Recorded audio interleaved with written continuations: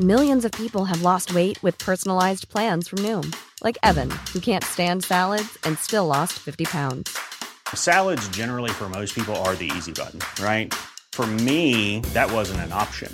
I never really was a salad guy. That's just not who I am. But Noom worked for me. Get your personalized plan today at Noom.com.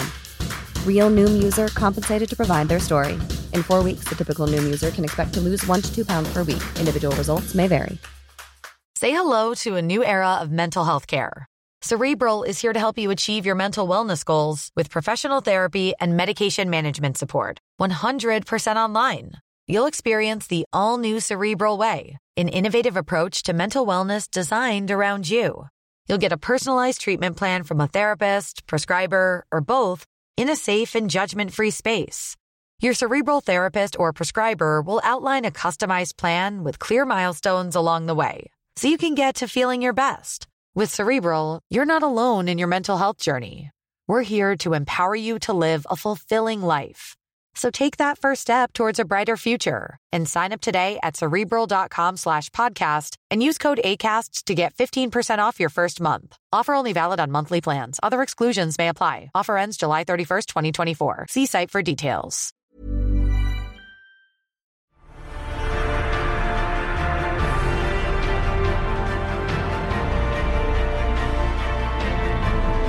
Hello and welcome back to a brand new episode of Popcorn Podcast with Lee and Tim, where we're bringing you a very special chat with the star of Sunrise, Alex Pettyfer.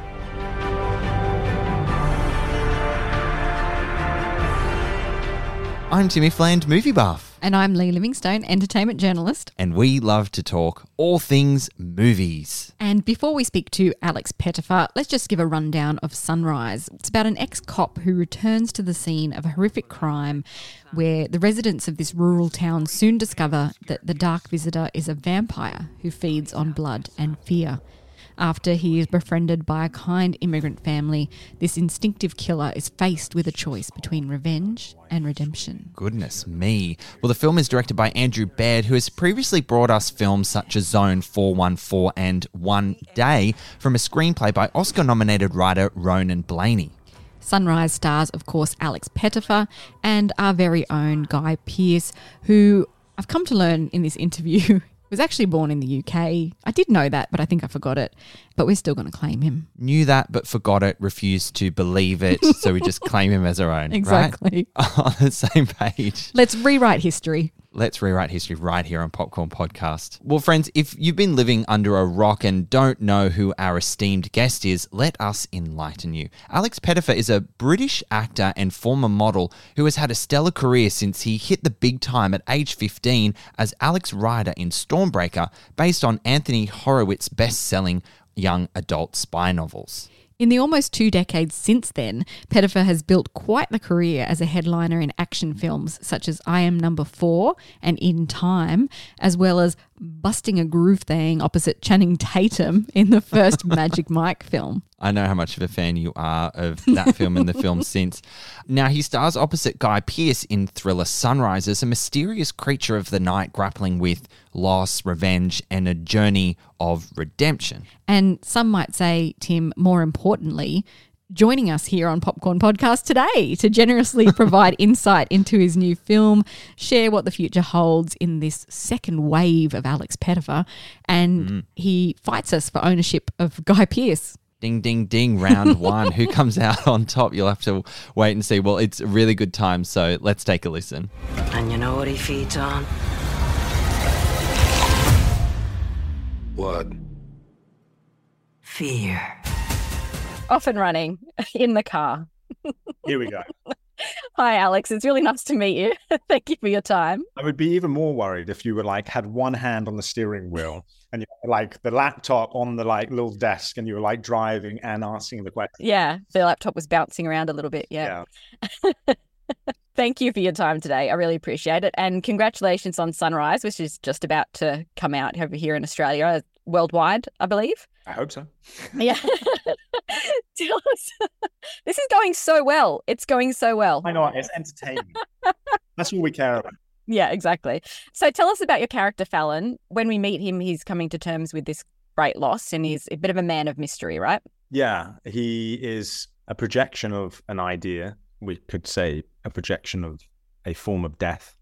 And he comes in as like a kind of like a magnifying glass to this family that are dealing with grief of their husband and of their father.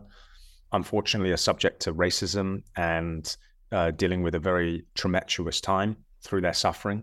Unlike most films, he's not a beacon of light for them. He is more of a, being this ominous character, kind of a somewhat threat, you know. But through this journey that he takes and through this journey that they take, they kind of enlighten both of the things that they need to do to better their lives. Bringer of death, isn't he? Yes. Sunrise isn't your average vampire film either, is it? What's it really about at the heart of it? Yeah, I mean, I said to Andrew, obviously this film is not anything like the reference I'm going to give you, but I said, when you watch Meet Joe Black, you're immersed into a dynamic of a family, but there is this mystical element that you're dealing with death, literally death. Like Brad Pitt plays death. He plays a version of the Grim Reaper. Spoiler alert. Yeah. I mean, if you haven't seen Brad Pitt's Meet Joe Black, that's on you. Yeah. You're living on a different planet. It's one of his greatest performances. And I think that in this film, I said to him, I said, you know, okay, there's these mystical themes, there's the vampire theme, there's this. I was like, but I really want to stay shy of that. I don't want to go near that. And I don't want to be making a vampire movie. Not because I don't love those genre films. I really do. But I said, at the core of this film is this family. You know, the grounding of this film is the family and the struggles that they're going through. And I think it would be a shame not to go through and tell a story that promotes that dynamic, because I think it's, one, more cinematic, and two, I think it's the core of what our message of this film is, you know? I said I also don't want to have a character that comes in and is like the anti-hero and savior of the day. I really want him to be dealing with the struggles that he's dealing with and have this family come to terms with what they need to deal with and how they can overcome that adversity as well. And kudos to Andrew, he did that. He pulled it off. I actually spoke to Andrew the other day and he said Fallon took a lot of balls to play. What was it about the character that hooked you in? I think for me, like, I love Andrew. Biting my tongue. No, please share. Just between you and me and, you know, thousands of listeners. I just love to wind up Andrew, but I'm not going to do this on the interview. I will give credit to Andrew. The major factor of doing the movie was Andrew. You know, he's very collaborative, and you can never tell what the end product of any movie is going to be because it's not in your hands. It's not even in a director's hands, really. It's the collaboration of everyone coming together and, you know, putting their heart and soul into the material and, you know, hoping that it turns out the way that you hope it to. But working with Andrew and having this collaboration with him ultimately made me want to be a part of the film. How much were you able to steer the film? Because he said that the story had taken a bit of a beating by the time it got to you guys, and that, you know, it was up to sort of you and Guy and Andrew to shape it into what we see at the end. Yeah, well, Andrew didn't do much. He just sat there and let me and Guy rewrite the film. No, yeah. I'm joking. That's absolutely false. No, Andrew did most of it. I have to give it to him. Yeah. Really, really is a super invested director and really cares about characters and cares about the movie as a whole. And obviously, Guy and myself come in and have our sensibility of what we would love to achieve with our characters. And Andrew's very open to that collaboration. Ultimately, at the end of the day, it wasn't that far off from the movie that we made. You know, he really is forthcoming in the way that he changed that script into something that you see on film. And speaking of our Guy, we love Guy Pearce here, obviously. This isn't the first time you've worked with him either, is it? Yeah, but he's not Australian, you know that. He's English. We're going to claim him as Australian. 100% English. Born in England. Yeah, nah. Andrew also said he wants to do a lot more movies with you. He had a lot of great things to say about you. And he said that you're having a second career wave of sorts. Does it feel like that to you? Because I know you started so young in this industry. Second career? I don't know. Is Andrew on his second career? Technically, yeah, I guess. I mean, then I'll join on the boat train of Andrew's second career.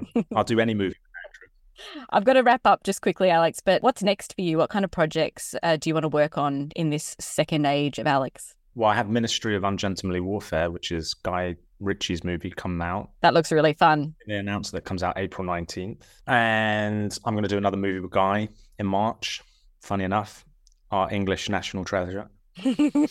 And I don't know, man. I'm just excited to work with good people, collaborate with good people. Yeah. That's what I really care about. We can't wait to see what you do next. Thank you so much for your time and for your understanding that I'm in the car. I apologize again. No worries. Thanks, Alex. It was great to meet you. And you. I'll speak to you later. The fields are dying. The land done turned its back on us. It's like we've been poisoned. And we're left with fear. Honestly, how dare he try and take Guy Pearce from us? How very dare he? And then, not only that, he goes and spoils Meet Joe Black too. Absolutely outrageous. Look, I've got a confession to make, and I'm sorry, Alex, this is on you, mate, because I was saying to Lee offline just before we started recording this that I don't think I've seen Meet Joe Black. So I'm one of the victims of the spoiler territory we went into there. You're going to have to rectify that immediately. I am. Look, we're joking, of course. It's all fine, Alex. We're not going to come for you in the night. What a fantastically talented actor and fun guy to chat with. Hopefully, we'll get him back soon to talk about those exciting upcoming movies that he's working on. Hopefully. And in the meantime, Sunrise is in US cinemas and on digital and on demand worldwide from January 19. As always, friends, thank you so much for listening. We'll catch you next time. Come and join in the conversation. You can like us on Facebook and follow us on Instagram at Popcorn Podcast.